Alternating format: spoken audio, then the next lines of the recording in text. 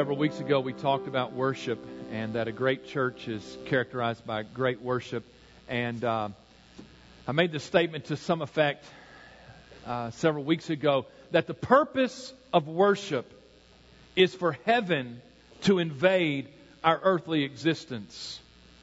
That's what worship is all about, because many times in our lives we get bogged down in our existence in this world, and we forget that there is a greater reality. Worship is an occasion, not only individually but corporately, that we invite and we ask heaven to invade our earthly existence, that it might reorientate us to what the real reality is. And many times we lose sight of what the real reality is in our life because we've looked at the earthly things and not the heavenly things. But I didn't come this morning to preach about worship. That was free. Several weeks ago, I guess about 6 weeks ago, we started talking about characteristics of a great church. If God were to evaluate a church, what would the criteria be? And made a lot of sense to me to look to what He said in His Word. And one of the things that Jesus said is He said, "A new commandment I give to you, that you love one another as I have loved you. And by this will all men know that you are my followers, that you have love for one another." One of the characteristics of a great church is they love one another.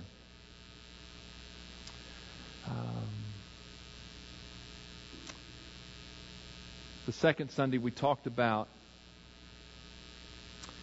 that I believe a great church, and I believe this according to God's Word, is a church that has a vision that is worldwide. It's not just about us, but because God wants to redeem the whole world, that we need to be a part of that. And so our vision needs to be worldwide, and I believe that's one of the things that God looks for in a great church, is a worldwide vision. We talked about worship, the third of these sermons. I went to Africa somewhere in the midst of that. I don't remember exactly where, but we talked about great worship, and just what I talked about, I believe that more than anything, God wants our hearts, and He wants our hearts to be surrendered and wholly His.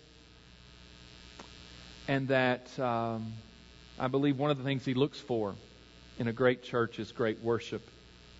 And it's not a matter of the music we sing. It's not a matter of the building. Because God does not look at the outward appearance. He looks at what? The heart, the inward man. And so we can have the greatest music, and we can do all the stuff, and we can have slick presentations and all of that. Doesn't make it great worship, because worship is always a matter of the heart. The fourth of these sermons, we talked about great leadership, that there has to be people who are setting the direction and the pace in any group of people, and it's never more true than it is in the church. Last Sunday we talked about convictions, that there have to be convictions, I believe, in a great church that are non-negotiable, unwavering, and worth dying for. I've listed 5 of those. I hope you've been here for all 5 of those sermons, but I know in reality, not all of y'all have. You know what I realize? Is that all of those things come down to individual decisions for us as a part of the corporate body, as a part of the church.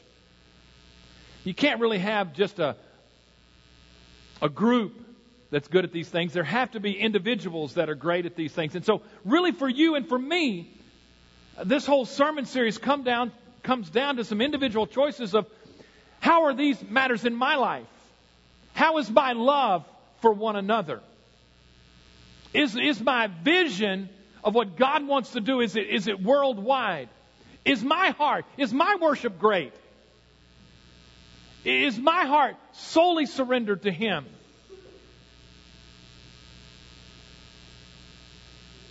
Am I being the leader that I need to be? Because I talked about it in that sermon that there are different levels of leadership, layers of leadership in the church.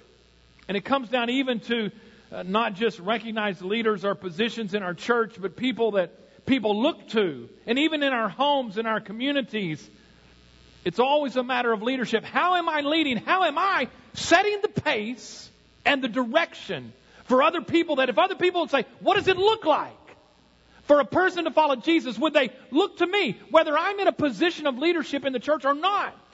There are people, for most of us, that look to us to set the pace and the direction. And then from last Sunday, the sermon on convictions. Are there convictions in my life that are so deep, related to morality and truth, that they are unwavering, non-negotiable? And are there convictions in your life and my life that are worth dying for? Are there some things you'd say, no, if it comes down to me, and if it costs me my life, I will take my stand on this truth.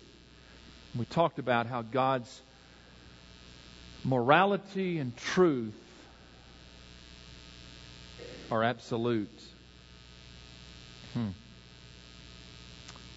The classic characterization of the church is found in Acts chapter 2.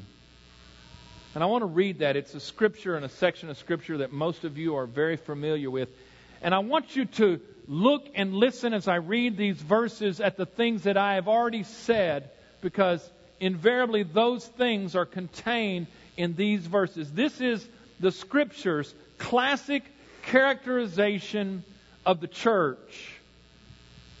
It says in Acts chapter 2, verse 41, "Then those who gladly received His word were baptized. And that day about 3,000 souls were added to them. And they continued steadfastly in the apostles' doctrine and fellowship, in the breaking of bread and in prayers. Then fear came upon every soul, and many wonders and signs were done through the apostles. Now all who believed were together and had all things in common, and sold their possessions and goods and divided them among all as anyone had need. So continuing daily with one accord in the temple and breaking bread from house to house, they ate their food with gladness and simplicity of heart, praising God and having favor with all the people. And the Lord added to the church daily those who were being saved." If you kind of listen closely to those words, you kind of went, wait a second. My preacher may be onto something, because I think the things he's talked about are the things that are in that Scripture.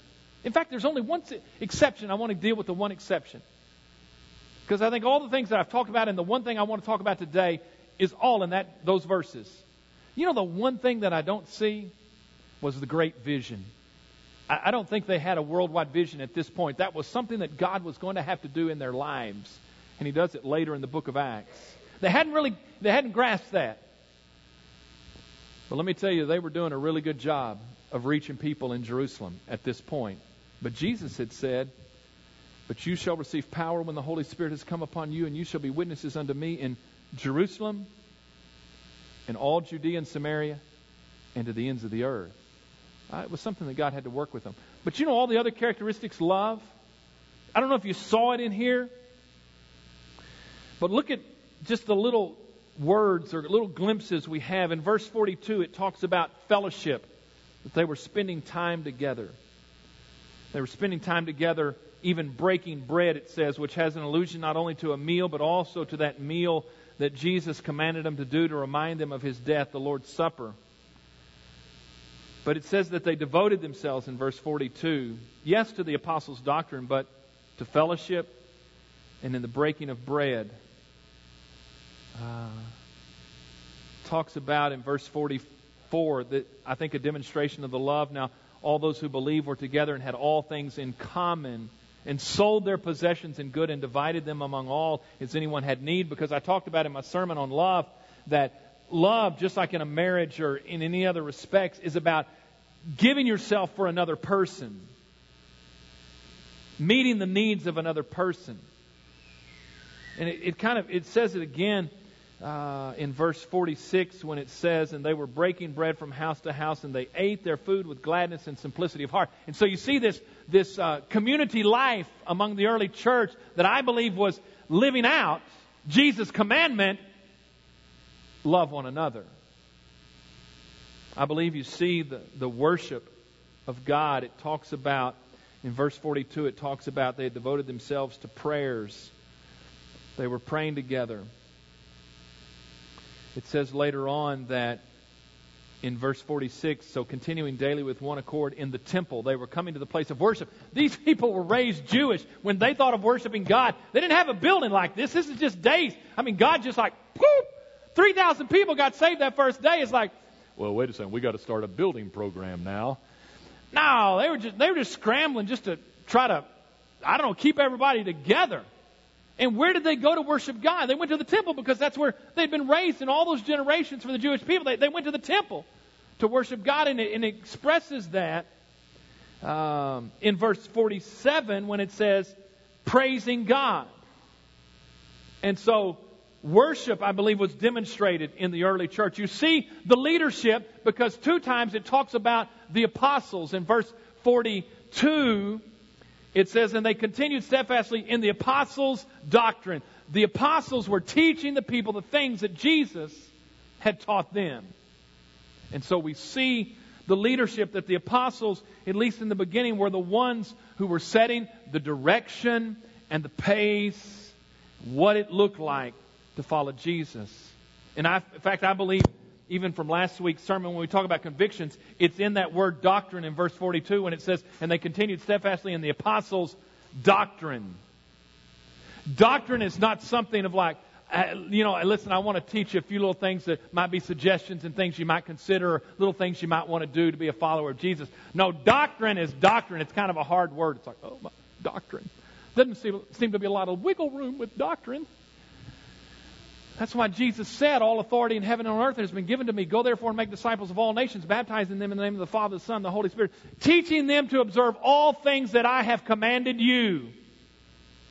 Here are the things that are absolute in our morality and in truth, the things that are non-negotiable, unwavering, and are worth dying for. And ultimately, as we described last Sunday, that's what the church, the apostles, gave their life for, that only Jesus saves. And if you don't know Jesus, you can't get to heaven. And people didn't like that. And ultimately, that one truth is what got them killed. I understand this week there have been more developments in our culture being relative. I think it was Hannah Joy who texted me Friday morning about 7 a.m. Said, nope. I've already been on my news feed. I know what's coming down. The White House directive that all public schools would adhere and make accommodations for transgender students. And I talked about it last Sunday. Sorry about that on Mother's Day. I have a history of making Mother's Day not a very user-friendly Sunday. Sorry about that. That goes all the way back to my first church. I don't even want to tell you about that sermon. You think I would have learned a lesson by now, though? No.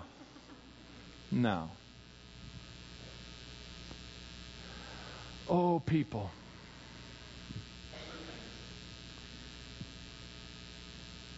I told you, for our culture, morality and truth are relative.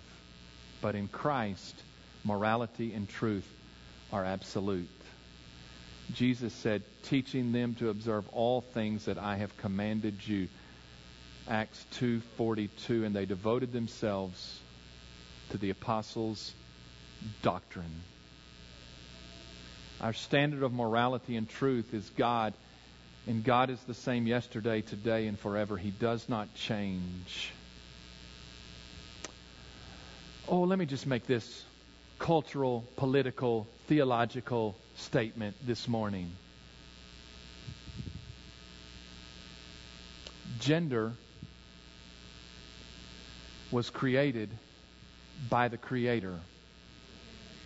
In Genesis, those early chapters, it says explicitly, and He made them male and female.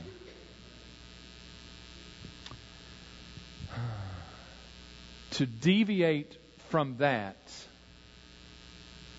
is an affront to the Creator and to the created order. It is that simple. Am I surprised? Well, yeah, actually I am a little bit. I'm 54 years old. I was born in 1962. Some of you have it worse than me. You were born much earlier than I was. You're thinking, oh, brother, you don't even know what's happened in my lifetime. The bottom line, and I want to make it very clear in the midst of a relative message by our culture that gender is created by the Creator, male and female. And to deviate from that is an affront to the Creator and the created order of what God intended. Practically, I would say, this isn't my sermon, this is my political statement. So this is not the pastor of First Baptist Huntington, this is just Daryl Smith.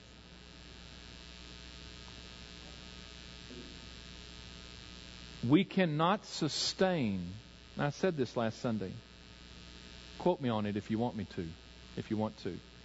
We cannot sustain the accommodations for every deviant behavior. It's not practical.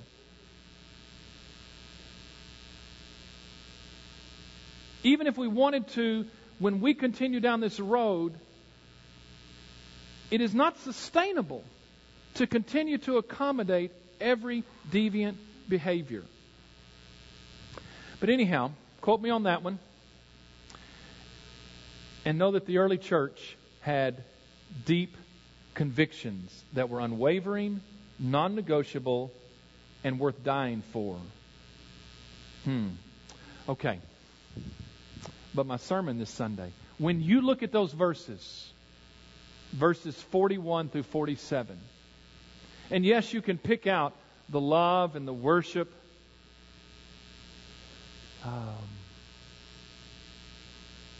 the leadership, the convictions. What is it? If you look at those verses, there's something else there. There's something else in those verses that you go, wait a second. This also characterized the early church. Verse 43. If you just went systematically through and you put everything in a pigeonhole, there would be some leftovers, and it's this one thought. It's in verse 43. It says, "Then fear came upon every soul, and many wonders and signs were done through the apostles."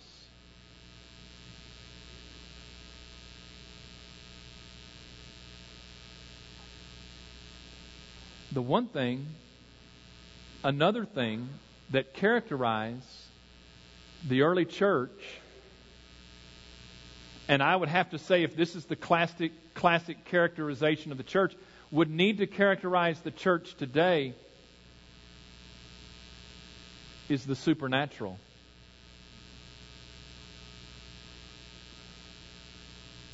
I believe a great church has to be characterized by things that only God can do. You may not be with me yet. Theologically, I'm a guy that's going to say, no, the miracles and the signs and wonders were not just reserved for the apostolic age. I believe it must characterize the church today. The early church experienced things that only God can do. They experienced the power of God. Think about this with me. All of the other things that I've mentioned, and I don't have time to go over those again,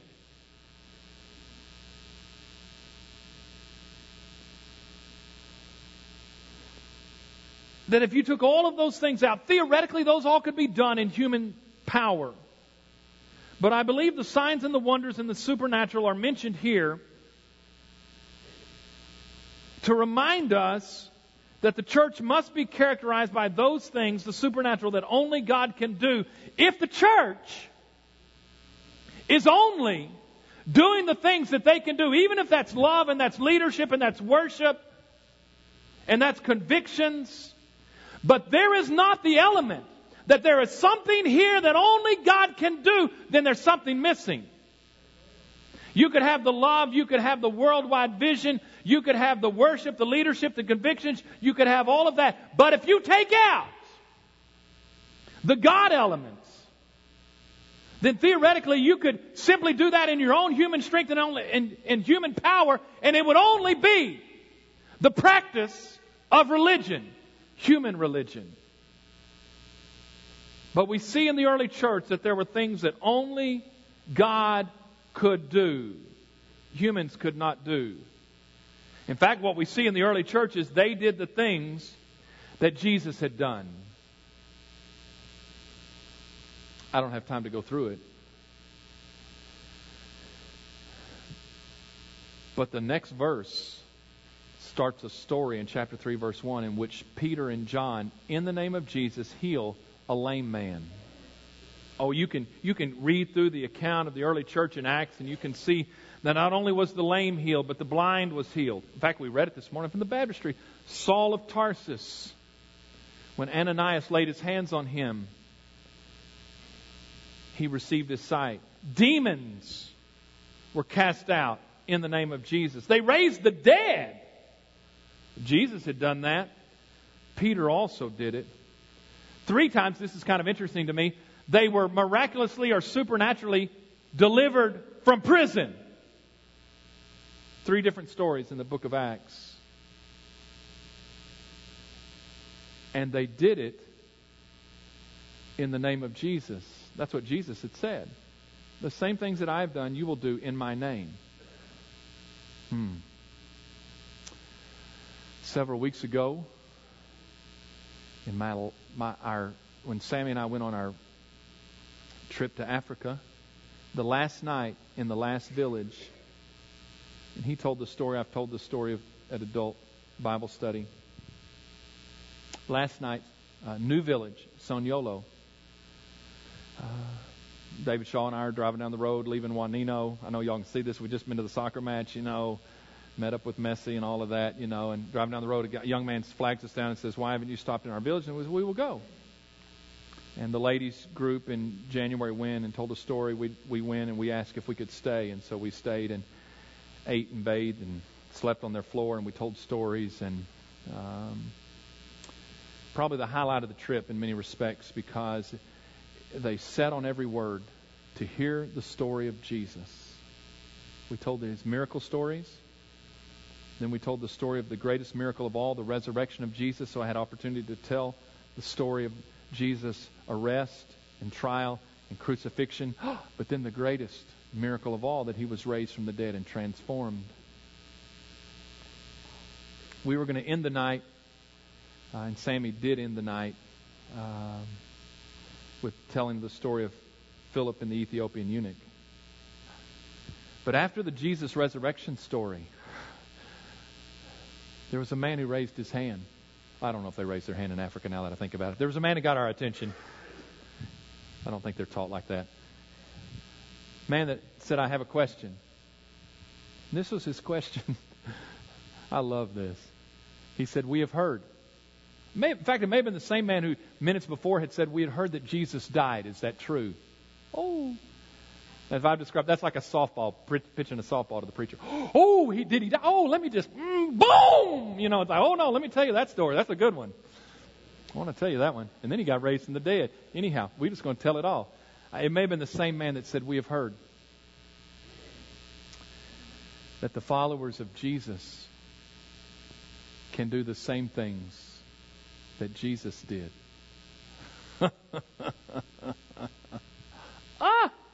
I am so glad. Very good question. The night before, we had gone to a soccer match. This was intense. Soniolo played Kamindu in Soniolo. Drama, controversy, major injuries. If there had been an ambulance, it would have come on the field a couple times. There was no ambulance. When they called for medical staff, the ref was from Soniolo. Anyhow, a lot of controversy, still disputed by FIFA and the other world organizations. No. Kamindu had come to Soniolo to play soccer, football. And when the young man asked about, can the followers of Jesus do the same things that Jesus did? And I said, yes. In Jesus' name, they can do the same things. And I said, there was a young man here yesterday who played soccer on that field back there by the name of Siddiqui. And I said, several years ago, we were in their village. And I told the Siddiqui story. Now, David Shaw's name is Siddiqui, and, so the point of the story is anyone who's crazy or demon-possessed is named Siddiqui. And so when they saw David, they looked at him and said, Siddiqui. Anyhow, that's off the point. And I said, there is a young man from Kamindu by the name of Siddiqui. And they said, yeah, of course we know him. It is a small country. We know Siddiqui. And I said, I guess the second time we'd ever been to Kamindu, I said, we were telling the story. I was telling the story that Sammy is about to tell, the Ethiopian eunuch. And when I came to the point in the story where it said, and Philip took that scripture and taught him, preached unto him Jesus. And I told him this story. I was probably rather animated. I probably stood up at this point. And I said there was a scream in the back of the village and a lot of commotion, as only Africans can be commoded, if there is such a verb. Probably not. And I said, what we discovered, is that Siddiqui, the young man that was here, he had a demon. And we went to his hut. And I said, there were people that were there. I said, Abu Sanyo from Swilo was with us. Mohammed Keita was there. I said, there were people there. Siddiqui's father and mother, they were there. You know these people. You can ask them about this story. And I said, and that night, or that afternoon actually, we prayed in the name of Isa that Siddiqui would be delivered of that demon. And he was. I said, you can talk to the people. I said, it's happened among you. I don't have to tell you stories of things that happen in America or things that happen in the Bible. These are things that Jesus does now and here. He has the power.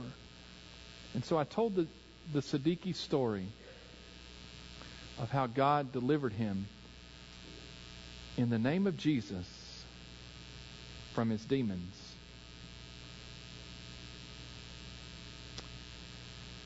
All through the book of Acts, the followers of Jesus do the very things that Jesus did in Jesus' name. There was an element to the church of the supernatural that God did what only God could do. There was a demonstration of God's power in wonders and signs, as it says. But there's something else in those verses.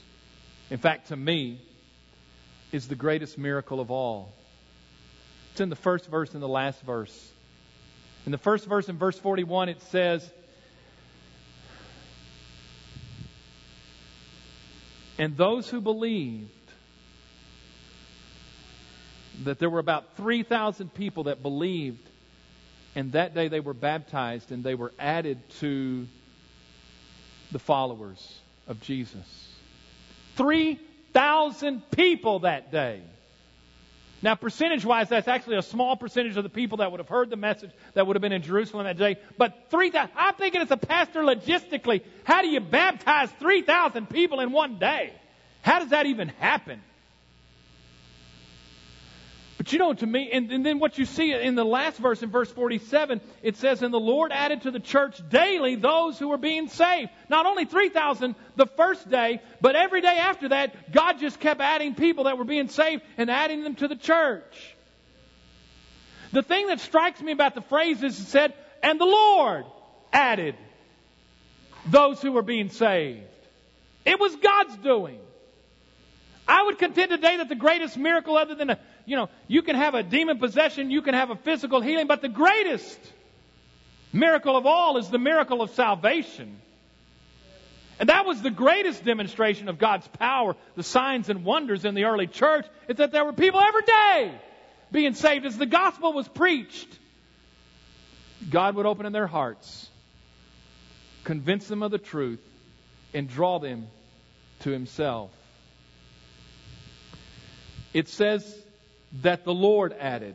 It was only something God could do. And I'm struck also by the phrase that it says when they were saved that the Lord added them to the church.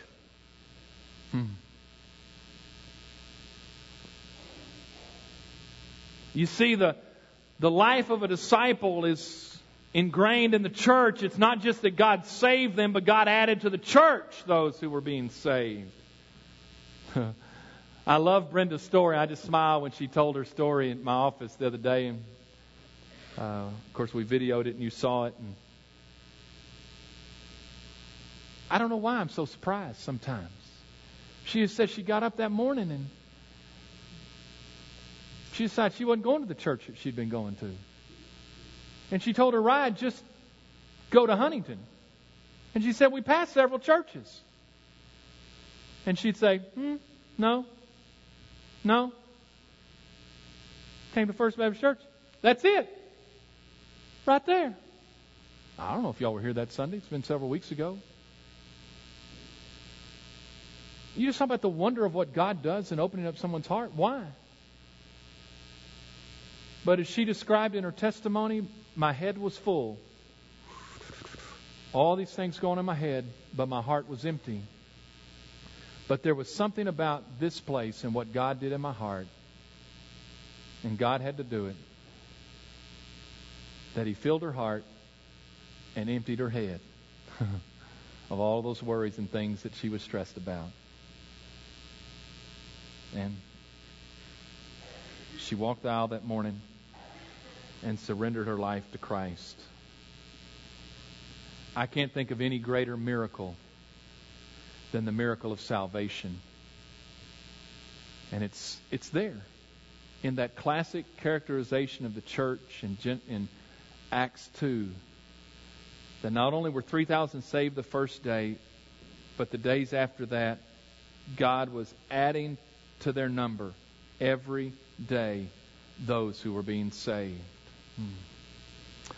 Oh, people, do you understand? If there is not a God element, if there is not something that only God can do that happens in our midst, the rest of it is just the practice of human religion. And I believe one of the things, when God looks down and looks for a great church, it's the church that sees God doing what only God can do. Kind of put me in a quandary there until I realized the trigger for the supernatural activity of God. Do you know what this is? In the Scripture, is always faith.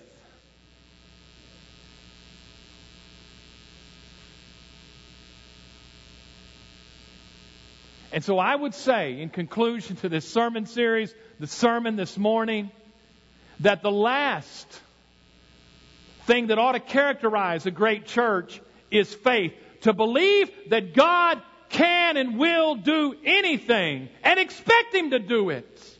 Do you realize many times we get so bogged down in our earthly existence and the practice of religion, we don't expect God to do anything.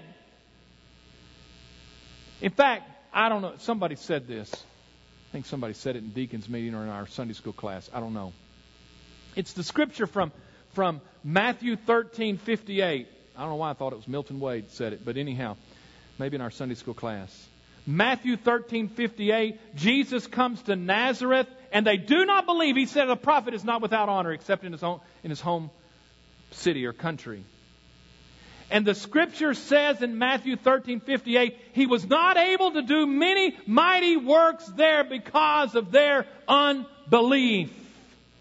Now, I look at that and I go, well, if unbelief restricts the mighty works of God, then the one thing that must release the mighty works of God is faith, belief that God can and He will. And many times I believe we get bogged down in our daily lives into a pessimism that leads to a depression because we look at the circumstances of our life and we just decide, I've never seen God change a situation like that. And we just say, well, God's not going to change that. In fact, you, me, we probably all got situations in our life right now, if we're just real honest. Earthly circumstances that we need heaven to flood into. But we need to start by believing that God can do anything to change that circumstance and that situation. I'm not so sure that sometimes we don't lose the battle at this very point. We don't believe God will or can.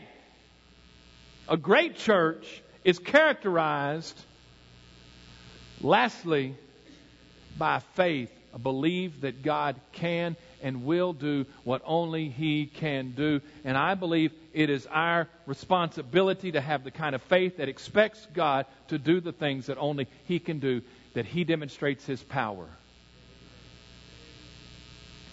And I believe when we expect it and we position our hearts to believe it, I have to conclude He will. Because I know that if I settle on a pessimism and a negativity and an unbelief, God won't. All I know to do is to say, well, I believe God will. Now, does God do everything we want Him to do? Absolutely not. But apparently there are some things that He wants to do, but He waits for us to believe Him for that thing that only He can do. Oh, and doesn't the world need to look at the church and say, you know what, I really can't explain that in a human sense. And they ought to come to the conclusion to say, it must be God. First Baptist Church.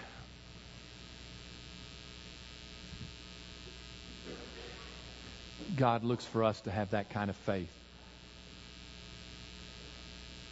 in our personal lives, in our corporate life. Would you stand with me this morning? Father, today we acknowledge You as the great and mighty God. And Father, we acknowledge that our faith has been too small, that we have not believed that You could do what only You can do. And so, Father, I pray that You would chide us as Jesus did in the Gospels for our unbelief. Convict us of it, Father. Help us to believe that You can and You will do the impossible, and give us expectant hearts. And Father, even as we've learned in experiencing God, help us to watch, to see what You are doing in people's lives and in our world. So, Father, we commit this time to You. We pray that You would use it for Your glory. And we pray that You would do the supernatural this morning. And we pray it in that powerful name, the name of Jesus.